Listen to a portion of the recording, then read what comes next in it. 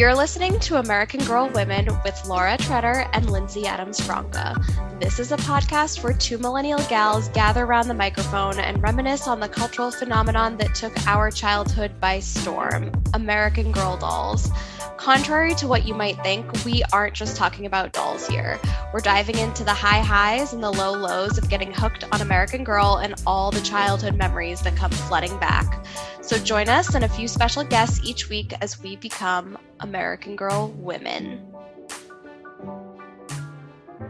Today on American Girl Women, we are joined by Mary Catherine Tuckwiller, an attorney, mother, and business owner based in Virginia. Growing up, Mary Catherine developed a love for literature and was an avid swimmer, danced ballet, took piano lessons, and of course, had a love for American Girl. Mary Catherine is joining us today with a very unique AG story, as she was lucky enough to attend the Felicity launch event in 1991 at Colonial Williamsburg, complete with a tea lesson from Miss Manderly, a Q&A sesh with the one and only Valerie Tripp, and had a chance encounter with the woman and the reason why we're all here today.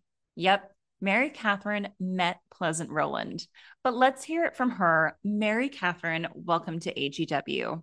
Thank you. I am beyond excited to be here. And we are so excited to have you.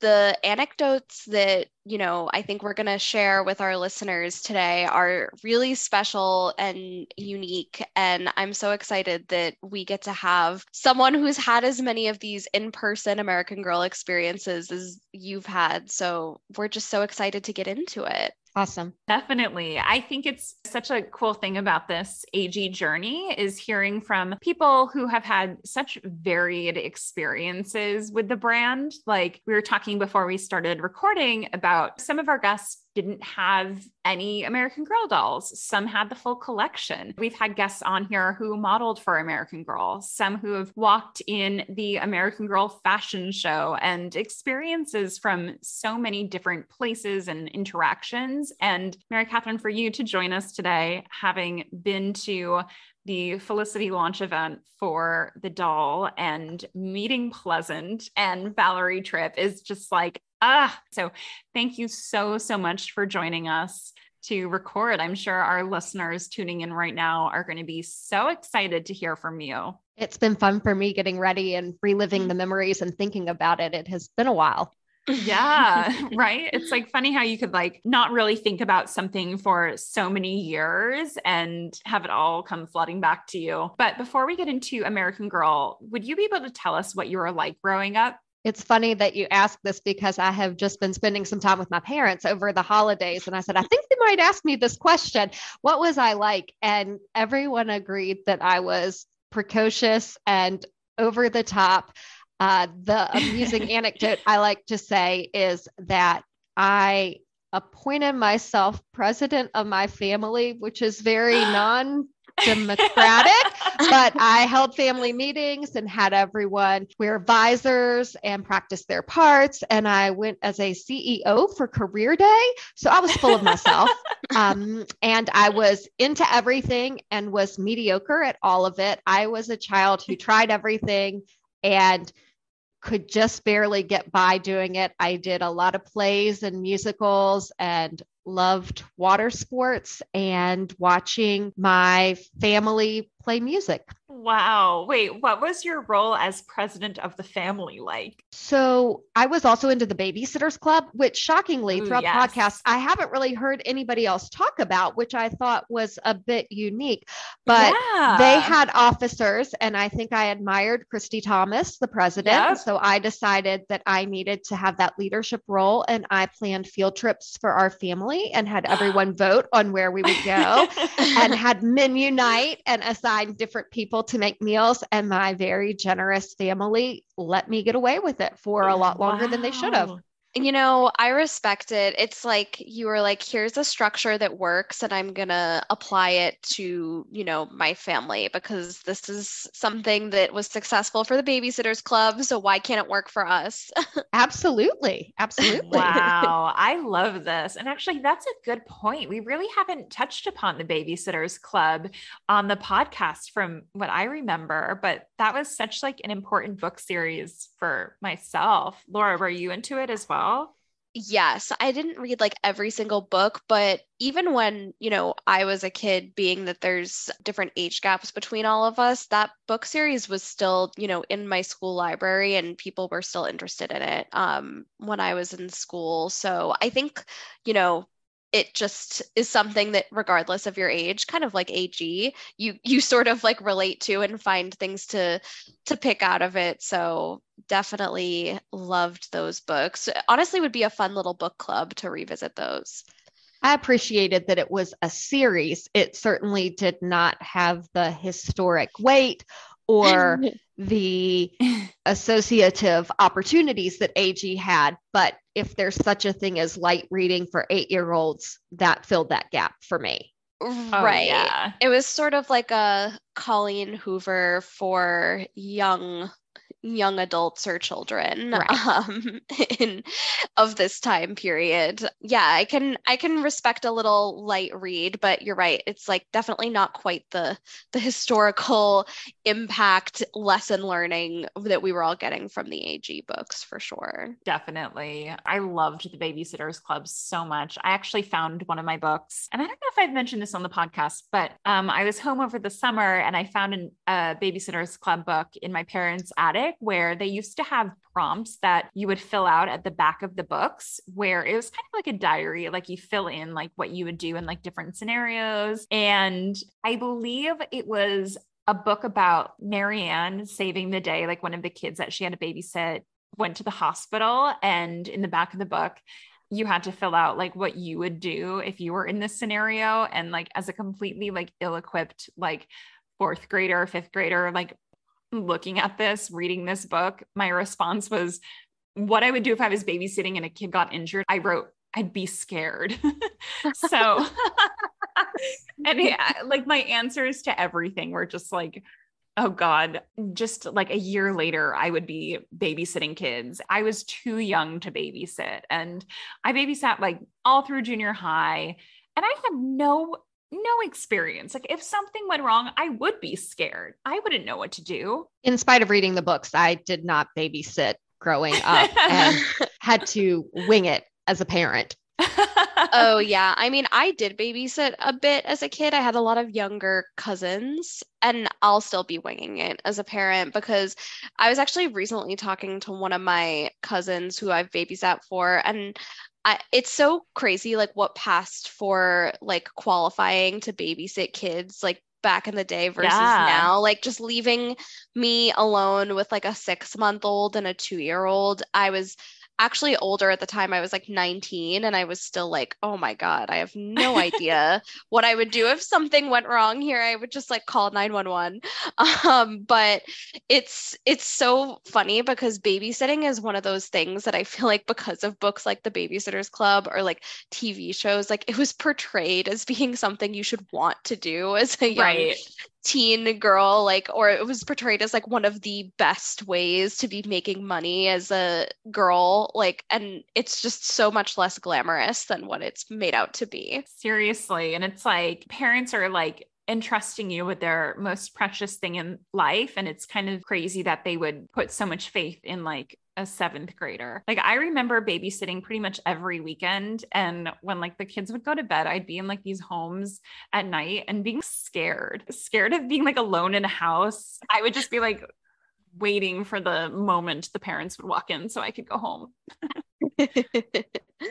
Oh my gosh. Well, I mean, if any of the kids I babysat for had American Girl dolls, that would have actually piqued my interest significantly. But getting into the American Girl dolls of it all, what is your earliest memory with American Girl? And do you remember how you were sort of introduced into that world? I can't tell you specifically my earliest memory, but I know that my childhood friend, Emily, who later became my next door neighbor and features prominently in my American Girl journey, had Kirsten by the time we were in 2nd grade because her mom could sew and we were watching The Little Mermaid and she made an Ariel costume for Kirsten. And then I remember that there was a catalog at Emily's house, and I must have talked about it enough because then there was a catalog at our house.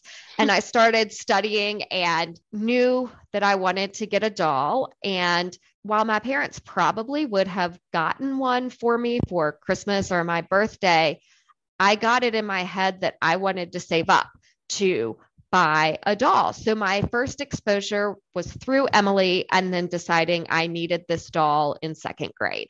Wow. And what doll caught your attention? Samantha. I was obsessed at the time. Only Kirsten, Samantha, and Molly were available.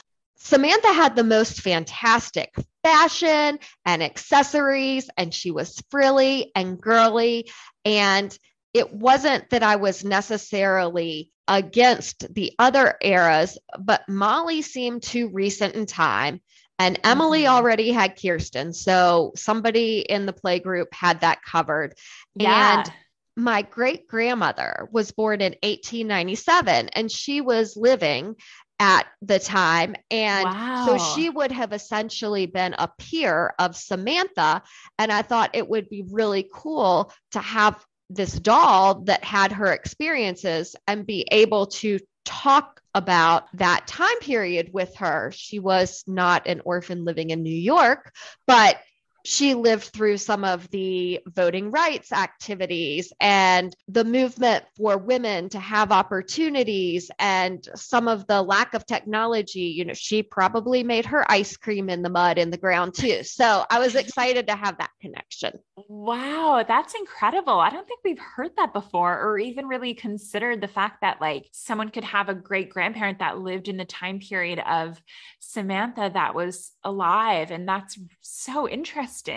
Yeah, that's really cool. We've definitely heard a few people say that, you know, their grandmothers got them Molly because a lot of our grandparents like lived through the Great Depression and World War II. But I think that connection to Samantha is really special. And I think also it is just far enough away in time where it does feel like you're really digging into something historical, but also recent enough in time where you can understand her circumstances and story, I think, more easily than perhaps some of the earlier dolls. So I love that. Yeah. Oh my goodness. And I totally could see being drawn to Samantha immediately. I recently purchased a catalog on eBay that only has the 3 dolls. So it has Kirsten, Samantha, and Molly. And Samantha just stands out as so opulent and beautiful. Her collection is just perfect. That's a fantastic word for it. And on the back of those early catalogs, there were typically pictures of porcelain dolls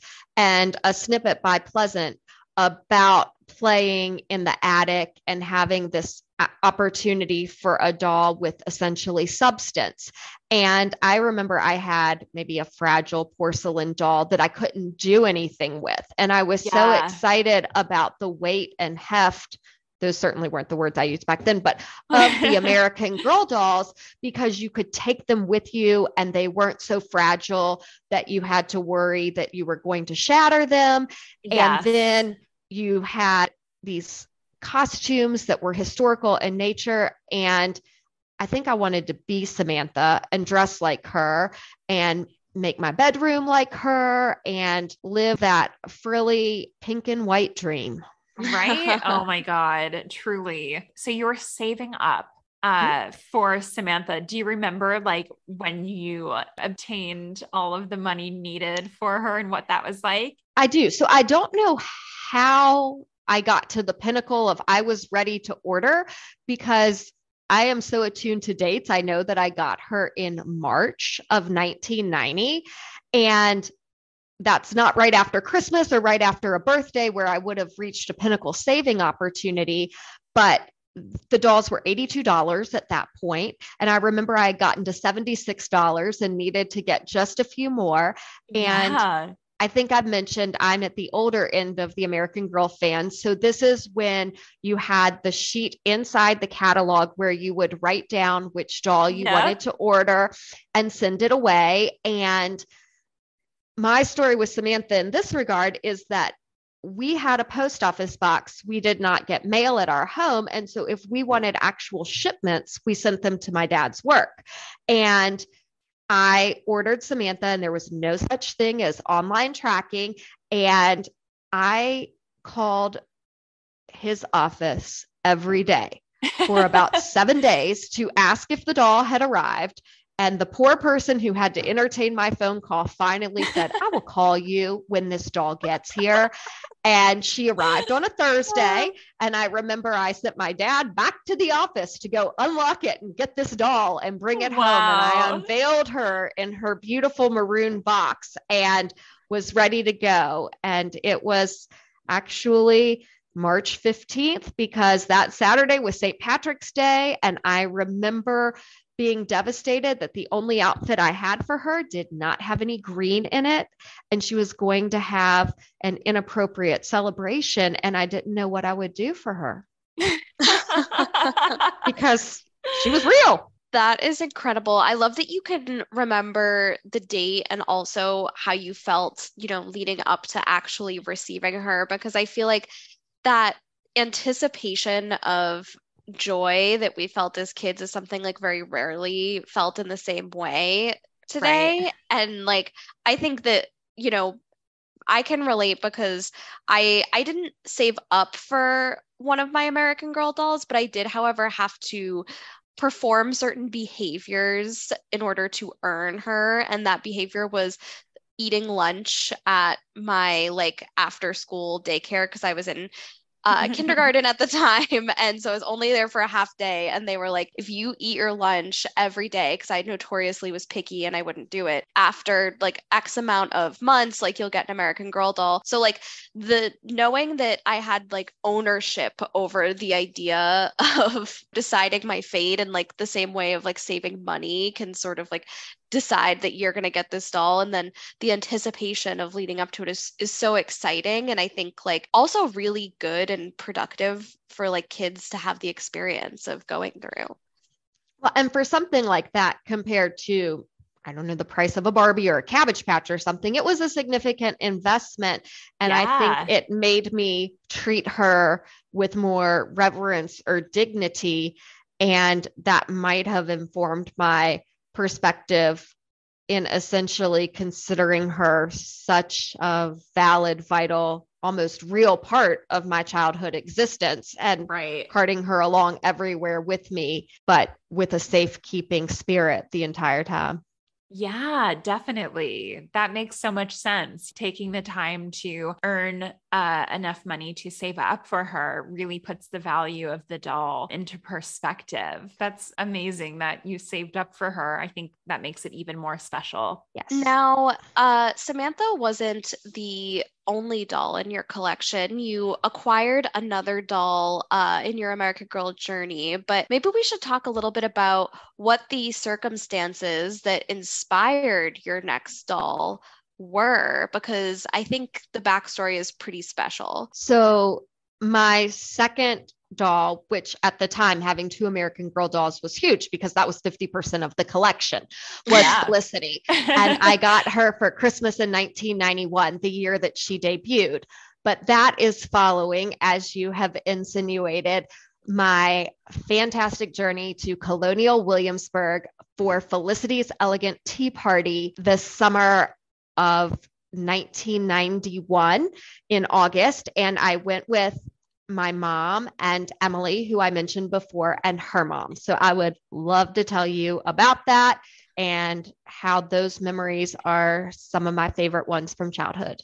Yeah. Yes. And just for a little context for our listeners who might not be familiar, Colonial Williamsburg is a living history museum in Williamsburg, Virginia. I looked it up earlier. It is a 300-acre historic area with colonial structures, basically representing a historic colonial city with employees that are fully dressed as though they are in the 18th century. And yeah, we're very excited to hear more about Felicity's Elegant Tea Party, which Pleasant Company hosted at Colonial Williamsburg for the launch. Now, my first question has to be, before we get into the launch itself, How did you find out about this event? And was this something that, you conspired with your friend to take this trip, or was it something your mom read about first and brought to your attention? How did it all come together? Emily's grandparents lived in the backyard of Colonial Williamsburg. Essentially, if you walked through their backyard, you were in Colonial Williamsburg. So she grew up going there. Wow. I had not been at that point, but was interested in history. And I asked my mom this weekend, and she confirmed that Emily's grandmother heard about this tea party and knew that we were into American Girls. And so she helped get us registered. And as I understand it, they initially had only planned to have one day, and there were going to be 300 or so tickets sold, tickets for the girls and their parents. And there ended up being something like a 5,000 person wait list. And they ended up having multiple weekends and multiple days. I do not know at which point we got the tickets, but we were in the first weekend on the second day. So I tend to believe we were in that first batch of the intended performance. Oh my goodness. Coachella vibes. Like they needed multiple weekends. Yeah. I do not know how the tickets were acquired. I presume by phone. There certainly was not the internet then. And perhaps the grandmother went to the Williamsburg Inn and physically retrieved them. But we made it there, and it was magical. Wow. I can't wait to tell you everything I remember. Yeah, well, let's get into it. Perhaps you could paint the scene for us a bit and provide a bit of a visual for those listening in. You are in this historical setting at Colonial Williamsburg, right? What were you wearing to this? Like, was everyone dressed in historical outfits, like to get into Colonial Williamsburg?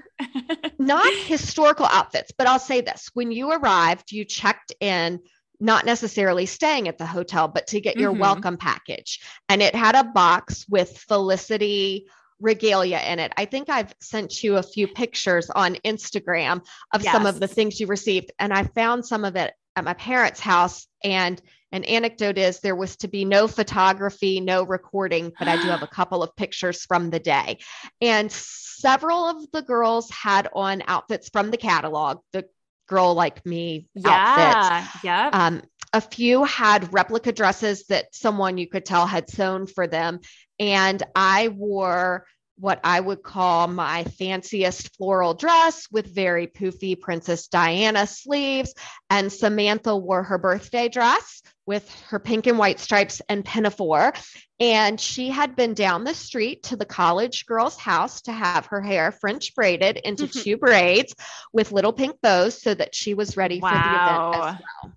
Fancy. Were all the girls bringing their dolls to the tea party? I think everyone who had a doll brought their doll, and most of us held them on our laps because this is pre-American Girl store. So there weren't attendant high chairs or anything like that. But yes. And one of my anecdotes is that, we took our dolls with us everywhere around Colonial Williamsburg when we toured the historical sites, and our mothers made us tell everyone that we were in town to visit the Merrimans and would not let us say that we were there for Felicity's tea party.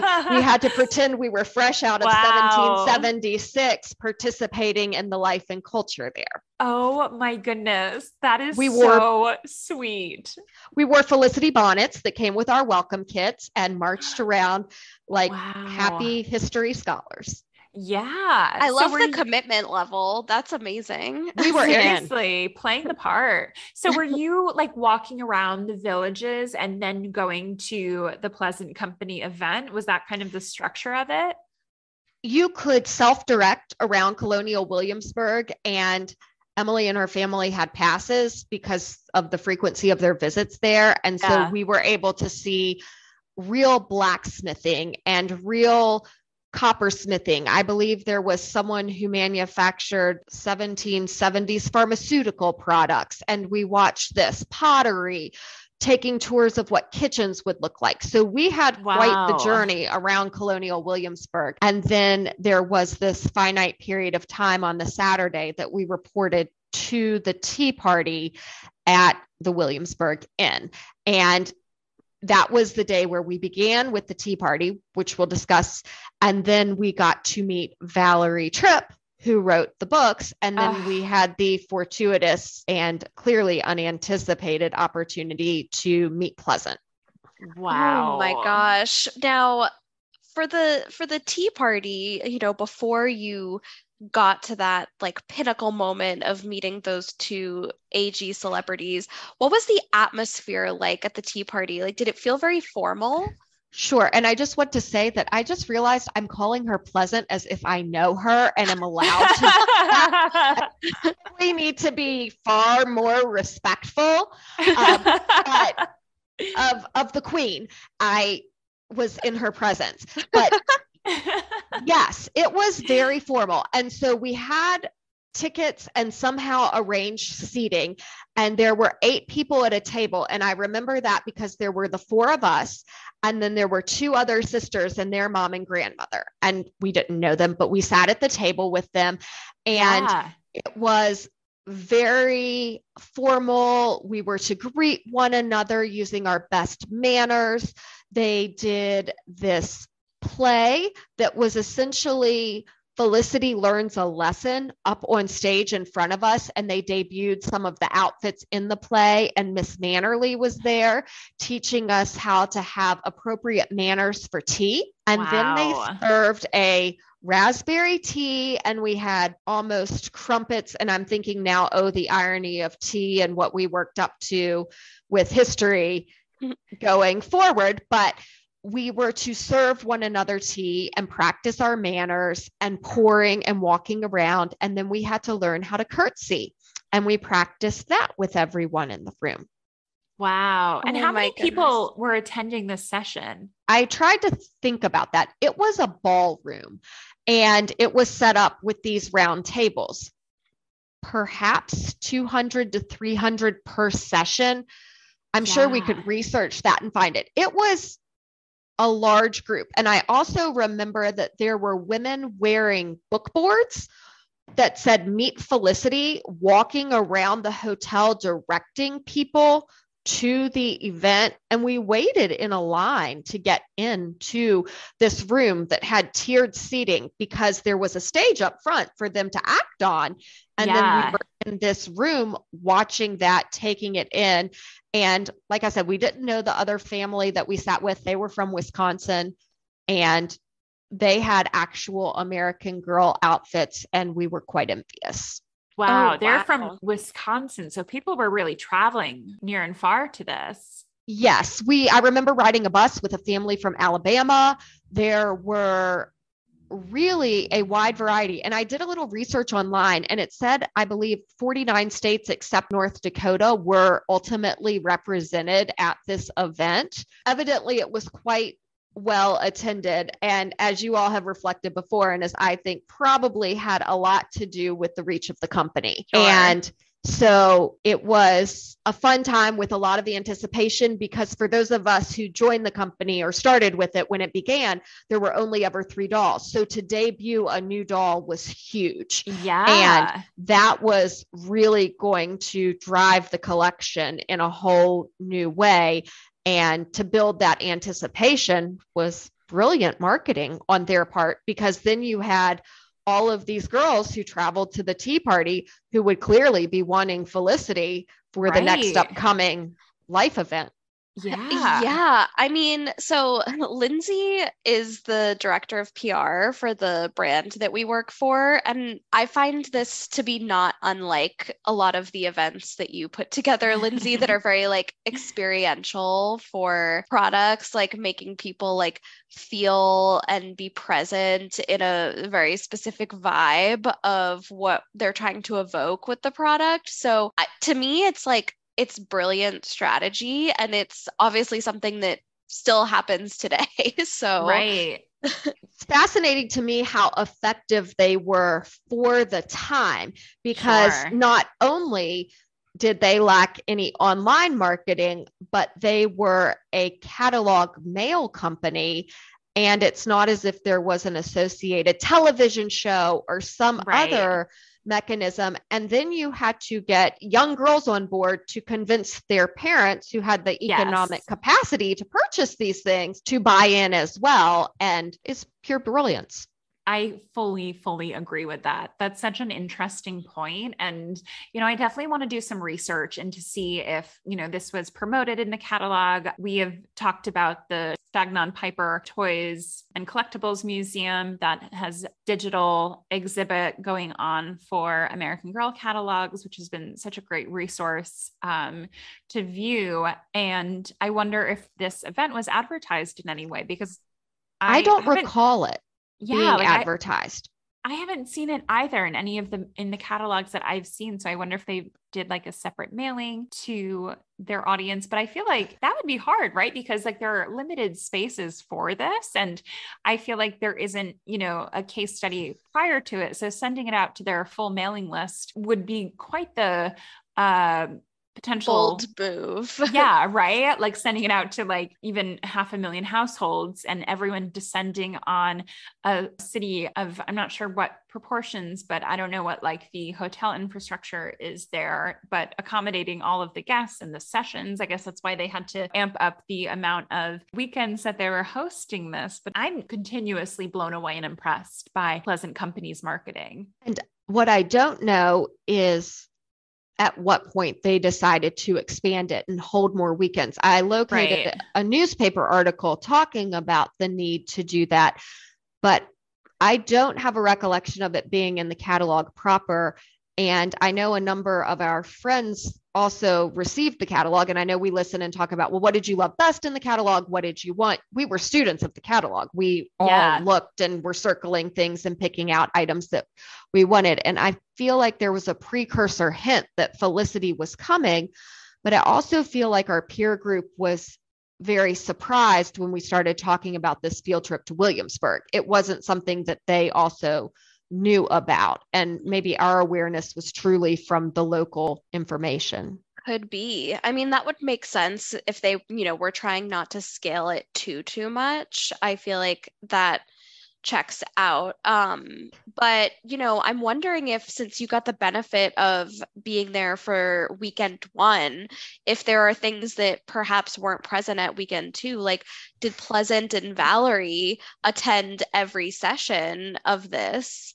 Right. That I am not sure. And I had that thought as well. I will say that Pleasant, again, here we are calling her by her first name, spoke on stage during the tea party, and then everyone dispersed from that room to go to an auditorium to have her talk to Valerie Tripp.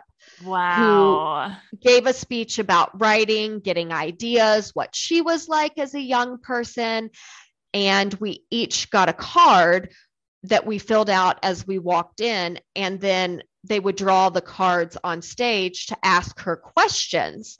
And so I believe that there was a question and answer offered at the majority of the sessions, but I don't know if she took up a summer residence there or not. True. I mean, there was plenty of stuff going on, even if they weren't included in every single session, but I definitely would feel like I would be missing out if I didn't get the full Pleasant Valerie Q&A panel experience. Absolutely. And Valerie's writing style and the fact that she had written other books and had written some of the Samantha books was particularly noteworthy for me, because I was a fan already of her as the writer, and thought it was really interesting how she was going to study and learn about the history of colonial Williamsburg to incorporate it with this new character.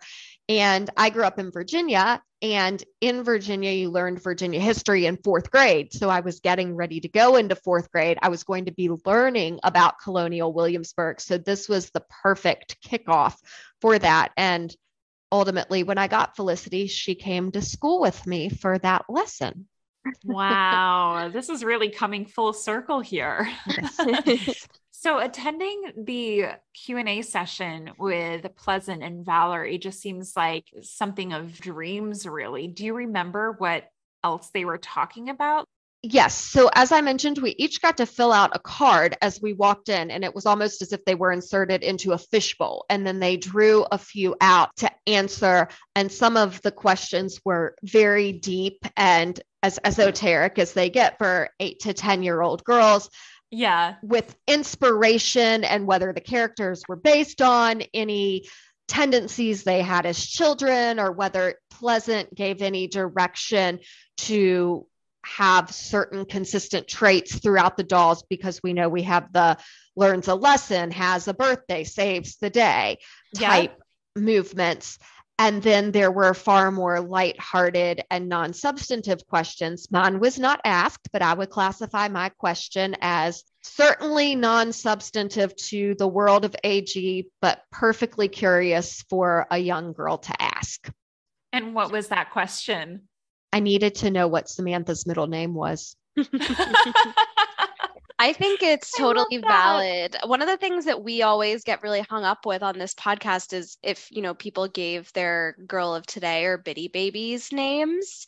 And I think it's because names were like I don't know. I was very into names as a kid, like fancy names, making up baby names, whatever. So of course we want to know Samantha's middle name. Yeah. If you tell me that Samantha Parkington did not monogram things, I would be shocked. So she clearly had a middle name. And this from a woman who gave her children, me, multiple middle names because I wasn't done naming things. I wanted to know. And according to some fandom, she may have the middle name Mary, which would line up with Grand Mary, but I don't believe that the actual 6 books reveal that. So I would be curious if anybody else can vouch for that. Oh, interesting. I don't remember reading that her middle name was Mary either, but I know they had a lot of different books coming after like the 6 original. There are like Samantha mystery series. There's like a book where Nellie is on the Titanic, things that you would think are fan fiction, but they are put out by American Girl. So maybe it's mentioned there. Maybe it's in like the Be Forever series of it all. But that is so, so interesting. And yeah, like we talk about names a lot on the podcast. And I think American Girl definitely like poked that interest into a lot of us. Like I'm looking back at a book that I had called Pages and Pockets, which American Girl put out in the mid 90s. And it was kind of like a diary of sorts where, not unlike the Babysitter's Club, where you're filling out your perspective on different scenarios, it was kind of like a little mini time capsule of your favorite TV shows and about your family and all of these different prompts to write in. And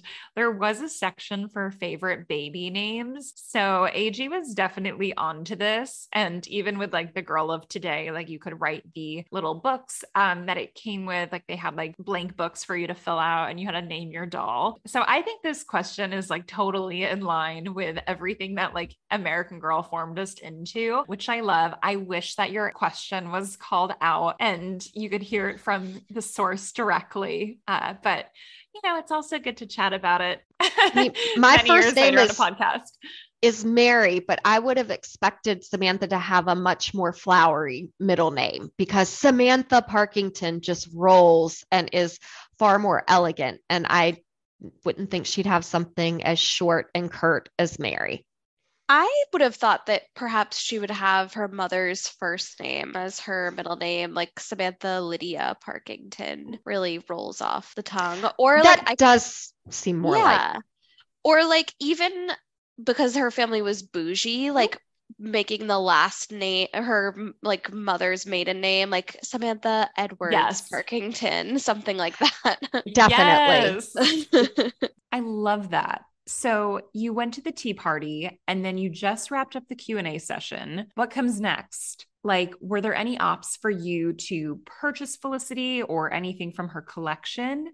So we each received a signed copy of Meet Felicity that was part of our welcome packet. And so it was not as if there was a photo opportunity or a handshake with Valerie Tripp, but we did have this opportunity. And then we all proceeded to a large room where the dolls were on display, including multiple Felicities in each of the outfits that were going to debut. And at that point, they had only made the outfits through Christmas. So they had her Meet Felicity outfit. They had her Felicity school outfit, which, if you remember, was the one that had the corseted tied top and the red skirt. And then they had the beautiful blue dress with the 2 different panels that you could put in. So I believe they had Felicity in both iterations. And then they had the outfits for the girls tacked to the wall behind these lattice fences so that you could see but not touch them. And they also had her nightgown. And so we lusted after those. Perhaps there was an opportunity to order the doll while you were there for anticipated production. I don't know. I know Emily and I both ended up with Felicity that year for Christmas when she came out, but I'm not sure how the orders took place. And then that was the precursor to our unplanned, unscheduled, very fortuitous meeting with Pleasant in a hallway. Wow. How did that come to be? I was in the right place at the right time. There was absolutely no indication that we would run into her. We had been milling about the costume room looking at these dresses, and we were getting ready to walk somewhere. And I've sent you the picture, which hopefully will get posted, but there were a gaggle of 7 or 8 girls just sort of in this hallway. And all of a sudden you heard a gasp, and we looked, and here she was. Wow. And obviously, this is before cell phones or digital cameras. And one of the moms said, "Could we please get a picture with you?" And since no photographs were allowed in the center room where the presentation was going on, not everyone had a camera with them. Evidently, my mom did, since I have this picture. But I remember her saying, "I don't ordinarily stop for pictures at this event because I don't want some girls to have the picture and leave with one and others not get to have that experience." A very equitable and almost expected answer from someone who had taught and worked around children. If I'm putting on this experience, I don't want someone to say they got more than someone else. I'm here to give the universal American girl. But she said, "But I will be glad to do that for you." And then she said, "Did you all have fun? Which dolls do you have? Are you looking forward to getting new dolls?" And we all nodded our heads and said we wanted Felicity. And then she said we could line up with her and take the picture. And I remember there was one girl who was so much taller than the rest of us. And so she got to stand next to Pleasant, and the rest of us lined up in front of her. And we took this picture and we said thank you and told her how much we love the dolls. And I remember her telling us that she wanted us to have something to treasure and that's why she made them. And we all nodded in reverence. And then the moms scrambled to write down each other's addresses on paper so that they could get double prints and we could exchange. I think there was some sending of photos, but if anybody recognizes themselves after seeing the photo and listening in the podcast, I will get you a copy of the photo. Oh my goodness. Wow. I am in awe right now. What a magical experience with Pleasant.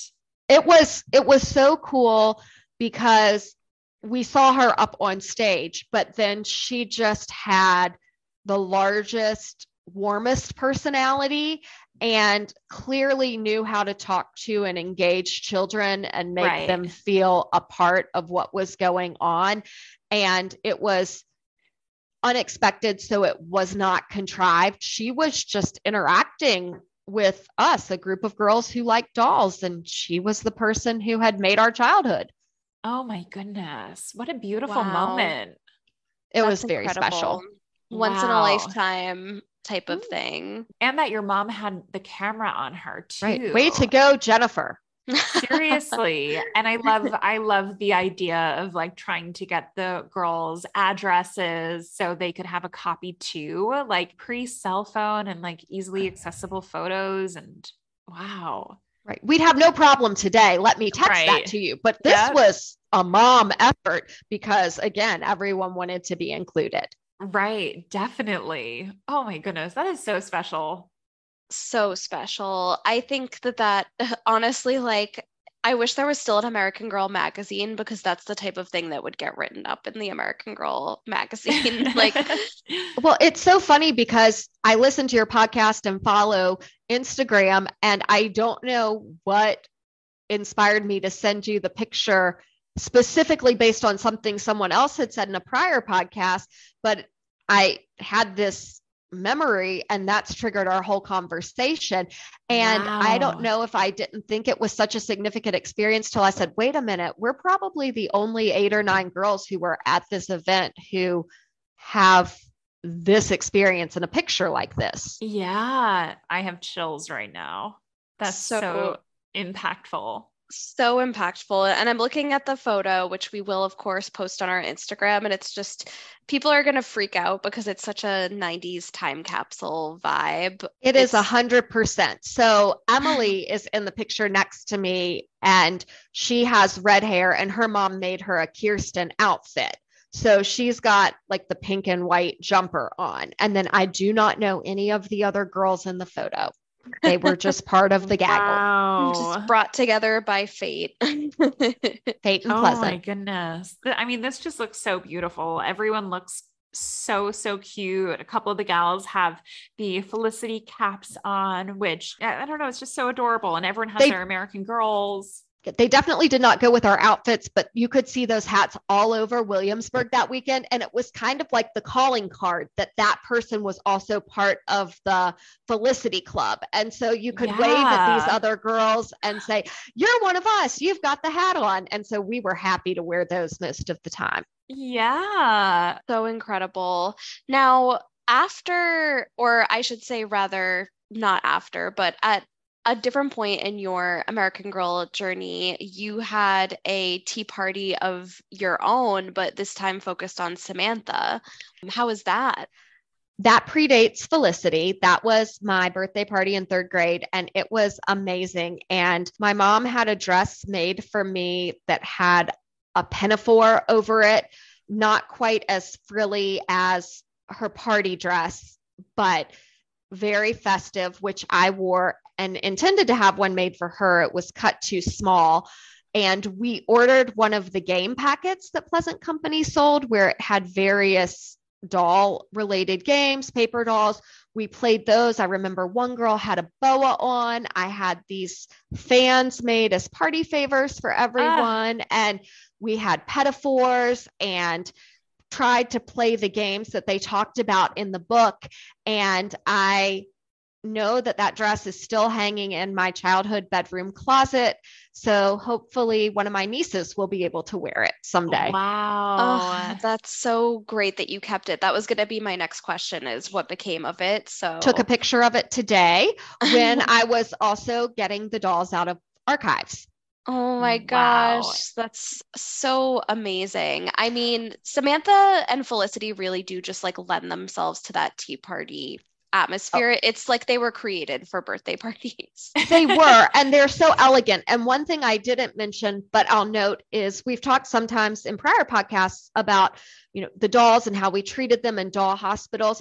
And I was a little creative with Samantha's hair over time. I think I realized that may not have been the best approach. And so upon getting Felicity, I was very deliberate and careful with her hair. So I'm showing her now, but she still is very much wearing her original hairstyle. Whereas poor Samantha doesn't necessarily need to be re-wigged, but could stand to use a blowout. Yes. I mean, yes, you're 100% right. Her hair still looks like it's in really good condition. She just needs a little primp in style. Yes. I have to tell you though, when I went to get the dolls out, my mother had stored them in a trash bag in my closet, and they were just in their underdresses. And I felt like it was sacrilegious. And I pulled them out and apologized to them as if they were humans. Wow. And then brought them back. But I also felt like, even though they're mine, they weren't mine to take from my parents' house. I felt like that's where they belong. Yeah. And I probably will return them there for safekeeping until my nieces are old enough to treasure them. When was the last time that you saw them? So I had that thought. Two answers. The last time I had them out for intentional purposes was when my cousin, who's 7 years younger than me, got her first American Girl doll. And we took pictures at Christmas, and I was a senior in high school. And then I think I looked to see where they were about 5 years ago. Yeah. Just because that was when the online phenomenon, women in our age bracket, started the resurgence of interest. And I thought, I want to see what condition they're in and how they're doing, and then gently place them back uncovered in my closet. And I'm not sure at what point they were plastic preserved, but they're back out now. Yeah. It's so fun to see an old doll. Like, of course, it's kind of like an old friend that, you know, so many memories just come right back to you. So much lighter than I recalled. Oh, because they were always sturdy to me. But then when I went to pick Samantha up, she seemed lighter. Interesting. But we're older and stronger now. We are. And I carry a child around all the time now. So that probably does something to the equation as well. Right? Oh my God. That's so interesting. Yeah. When I found my Felicity again, I don't think I had seen her in, oh goodness, like 20 years or so. I don't remember seeing her past like 6th grade. Like it had been quite some time. And I was so excited to finally find her. And I remember just thinking like, she's so substantial, like compared to like a Barbie that like can't even like stand up. Like it's really amazing to have this doll that just feels like, it's worth that, you know, $100. Yeah, definitely. And substantial is a good word. That is where I was saying they have a heft to them that makes them worth the investment. Definitely. And they're timeless. Right? For sure. Yeah. They still look like a doll that, you know, I would want to play with, or like that a young child would want to play with, even, you know, today, when I'm sure like dolls have changed quite a bit. They're $1 billion idea on the part of Pleasant because they are sturdy, but they're still quality. They can be played with, but they still have that element of being expensive and like looking like they're high quality. So, you know, they just like, they had the sauce when it came to creating them. Definitely. And everything was so thoughtfully made and precise, and the details. We were talking about Felicity's riding habit and the gold vermeil and the iridescence of the beads that are completely unnecessary on a children's doll outfit, and yet stunning. Are part of this very nicely made product. It feels like how the real clothes would feel, except just for a doll. Like it doesn't seem like they cheapened them because they were for a doll. Definitely. And what were some of the other outfits that you had for Samantha and Felicity? I had Samantha's Christmas outfit, and I am of the era where there were 3 or 4 different collars with different lace patterns. And so mine has the floral pattern versus the heart pattern, and is more cranberry than bright red. And I had her birthday pink and white dress and her play dress that was blue and white with the pinafore. I also had the white patent leather shoes that we've talked about. I keep saying we. Your listeners have heard others talk about. I had her nightgown, of course. I had her sailor suit and the kit that went with that. And then for Felicity, I believe I had all of the dresses for Felicity's collection, simply because by that point I had done a good job of expressing my interest in American Girls. And I think every family member latched on and just started buying an outfit for all of the occasions. Yeah, I mean, it does make it easy for them. Yes. And so I always got the outfits and the accessories that went with those, but never got the furniture, the beds, Samantha's brass bed, the most coveted item in the entire collection. Yeah. What are some of the items that you always loved but never received?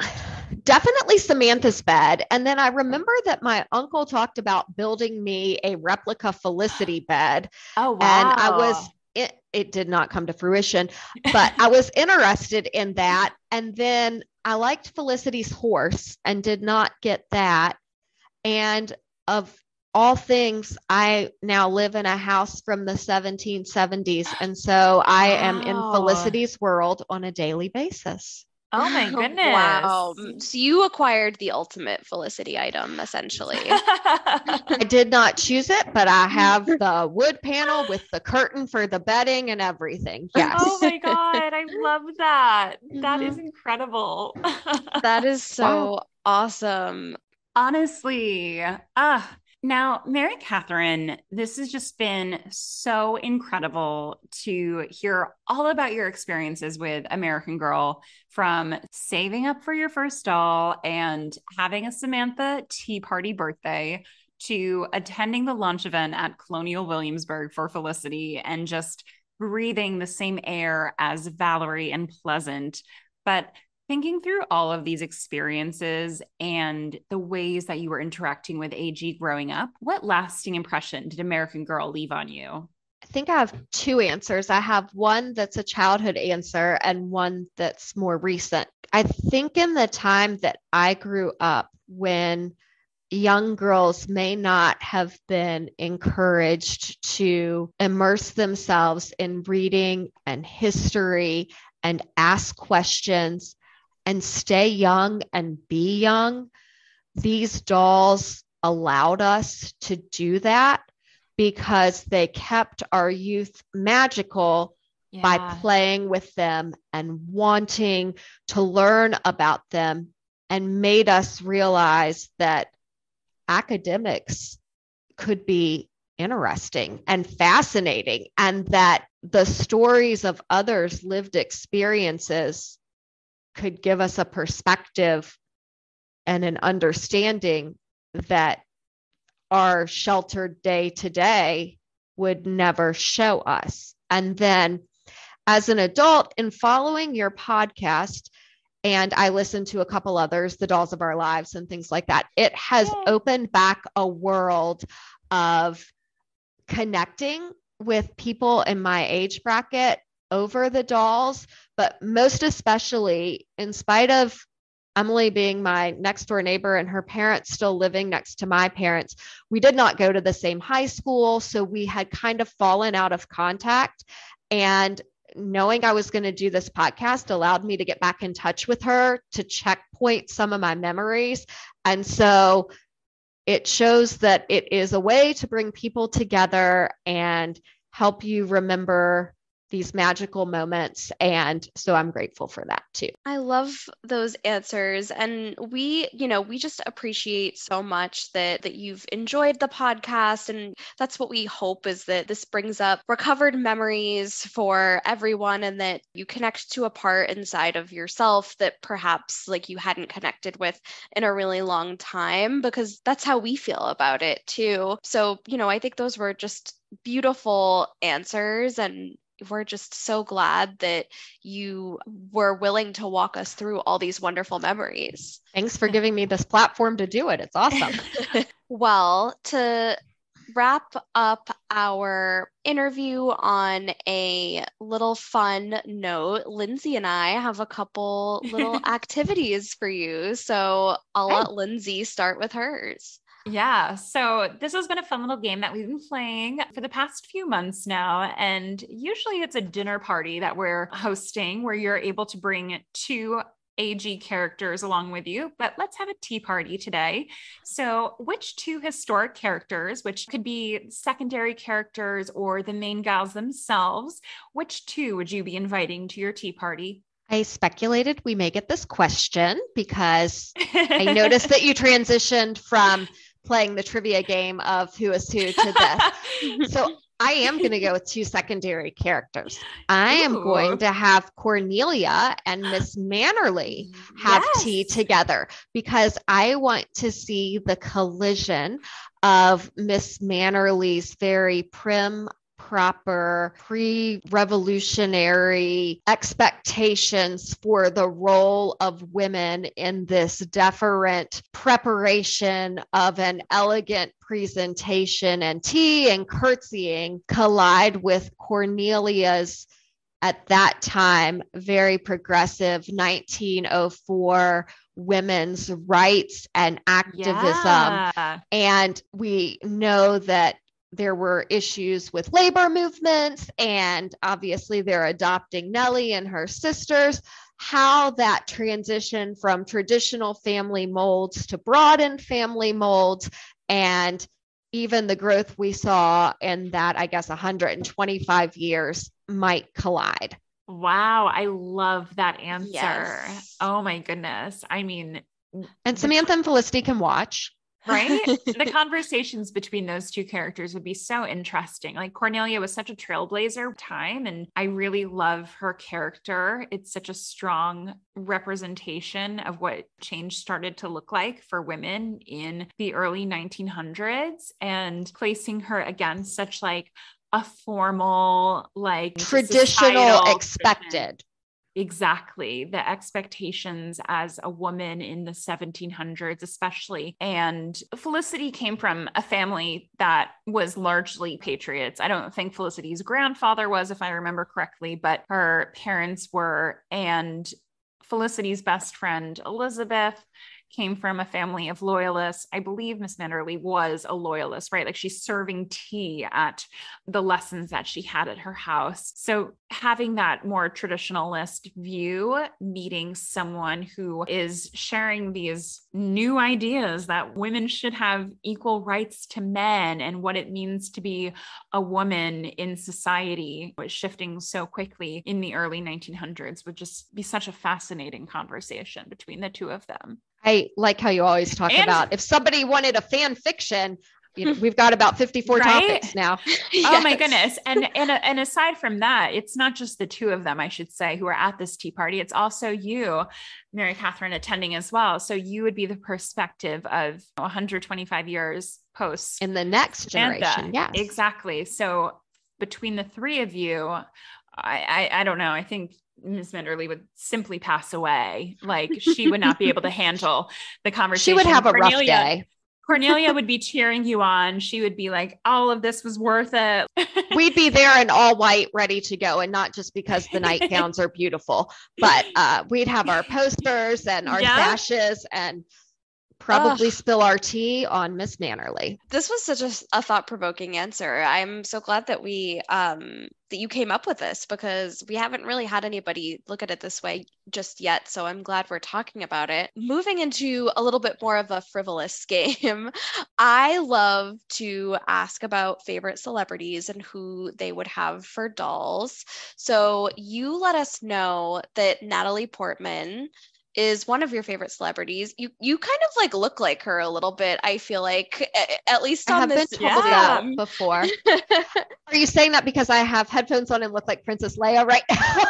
I mean, it could be that. It could be that. But when I read that and then we hopped on the call, I was like, oh, she kind of like resembles Natalie Portman a little bit. But, you know, perhaps that would inform which doll she has, because, you know, she is like a brown-haired, brown-eyed gal, right, kind of like Samantha. But who do you think she would have? And she's a similarly aged peer, so I'm gonna limit it to the four that I consider, you know, the original. Mm-hmm. I guess my question back is, who do I think childhood Natalie or who do I think adult Natalie would have? Because I think the answer might be different. She just seems so aware, and, you know, she's a vegan. She doesn't wear leather. She went to Harvard. She studied psychology, and then she's this brilliant actress. So I think she might like the simplistic life of Kirsten as far as finding her own place and carving out a path that didn't exist. She's Jewish. She has a background from her family immigrating. So she's got that perspective like Kirsten, and more primitive designs that Kirsten wore into her fashion consciousness, perhaps. And then I also see aspects of Molly in her, but maybe that's more an analysis of her personality than which doll she would have. I mean, I think that that's a very well thought out answer. I think that Kirsten appeals to anybody who sort of is almost like Kirsten is the girl that's like not on social media, or like if she is on social media, she's like hard to find. Like, and she's doing what she's gonna do and she doesn't need like recognition for it because she feels like very secure in it. And so I think that all those things sort of align with what you were talking about as characteristics of Natalie. So to me, that sounds like a great fit. And do you think that Natalie would go a different route perhaps as a child for who she'd pick? Because we grew up in the same era, I can see lots of girls my age liking the frilliness of Samantha, less about the story and more about the clothes, and that they would have been the most fun of the three options for girls our age to wear and dress in 1989 or 1990. I think that makes sense too. I mean, that's why I was drawn to Samantha. I think that's why a lot of people were, and you know, we all have that like side to ourselves. That's why I think American Girl dolls are kind of like astrology. You have like a sun, moon, and rising. So, you know, I think that both can be true. And I think those are both great answers. I love that. Laura, I almost want to do this for future episodes, to do an astrology segment of who your sun, moon, and rising would be. I wanted to ask you all what your signs were, but then I was like, well, I guess they can cut this if they need to as well. I was just curious. Yeah. Laura and I are both Leos. Yeah. Okay. I'm a Libra.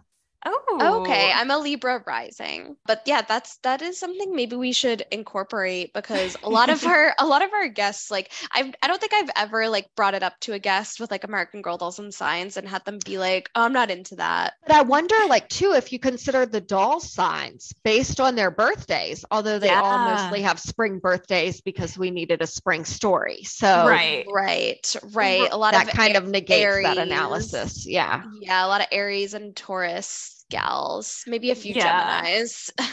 Well, this has been so much fun. Thank you so much for joining us today. Thank you all.